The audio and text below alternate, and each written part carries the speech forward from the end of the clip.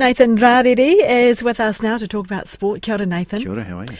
Very well, thank you. Okay, so the White Ferns, their one-day series gets underway today. Yes, it does. And we need it to go better than the T20 series did. Yes. Because Pakistan arrived here and said hello, and then they kicked the door in, and they became the first Asian team to beat New Zealand in a T20. And then, of course, they went on to win the three-match series. So this is the first one-dayer here of this series, and it's part of the ICC's Women's Championship. So you know how the ICC, they love these things, the International Cricket Corporation, whatever that is. They go through and they've got their seedings that they do over multiple years. So this runs through till the end of 2025, and New Zealand really needs to do well in this series. Pakistan sit a couple of places ahead of us. We sit sixth, and if we looked at the men's cricket that's just been happening up in Bangladesh, there's always that talk about, local conditions suit them. The Asian-based teams look at us and they say, well, New Zealand, it suits seam bowling and it suits the fast bowlers. So all they've done is shown up with Fatima Sana, who's brilliant at that, and she's done really well. She was the top wicket taker. She was player of the series. She will lead the seam attack for Pakistan against the White Ferns today in Queenstown. Queenstown, okay. Yeah. So it's actually quite a push for the White Ferns to get into this. We last played them really properly in a series in 2017, so you can't really look at these teams and say, well, this is how we go against them, because obviously Fatima Sana was still, I don't know, she's probably still at school thinking Pakistani NCAA at that stage. So yes, it's a tough job to get done today. We've lost our last two series against Sri Lanka and South Africa, so looking to turn it around in home conditions. I had a look at the weather today, a little bit cold at the moment, a little bit windy and showery, but it should fine up as the day goes on. So those are the ones where if you're in the field, you're kind of hoping to be fielding first, because if the ground's wet, the ball just doesn't run across the ground as much. Okay, well, hopefully we can do it this time. Right.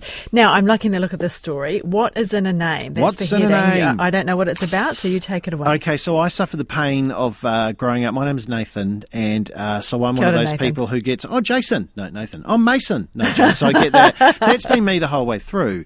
Now, rugby league is the NRL in particular, actually, I should say. They have decided next year, bing, boom, bam, doing a huge showcase. We're doing a double header, the Roosters and the Bronx and the Sea Eagles versus the Rabbitohs, and we're going to go and play in Las Vegas. Why not? What a brilliant place to do it. So it's a double header. Rugby league fans can buy packages to head up to that, and it will be a fantastic time because it's a fantastic city.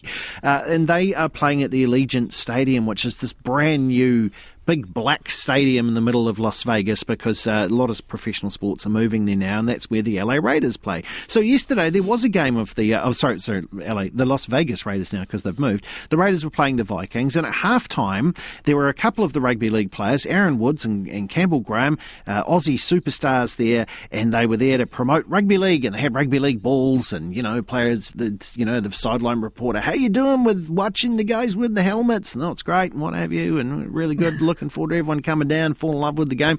But the whole way through the interview, the Americans kept referring to it as rugby, and it was such a shame because you could see them trying very hard to correct it back to rugby league. And then I saw some reports out of Australia. They were just mad. What are these? They can't disrespect us like this, and this is all terrible. It's pretty close, though, isn't it? Well, you can see how they get that wrong. I can completely see how it is. And then I did see a good voice of reason by one of them going, listen, just take the win right now. They noticed who we are. Let them come and see us, and then we can get to that. So look, tickets on sale over there. And I think they're being quite smart. They're selling them for as low as $19 in America, because they realise here we've got to come in and try and get some people in.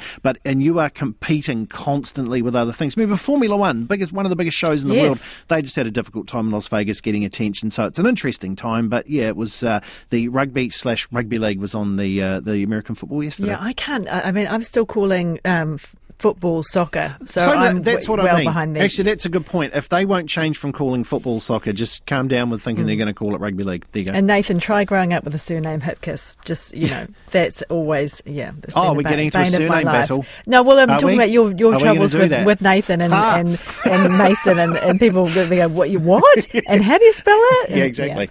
Okay, pour us. Kia ora, Nathan. Thank you very much for that.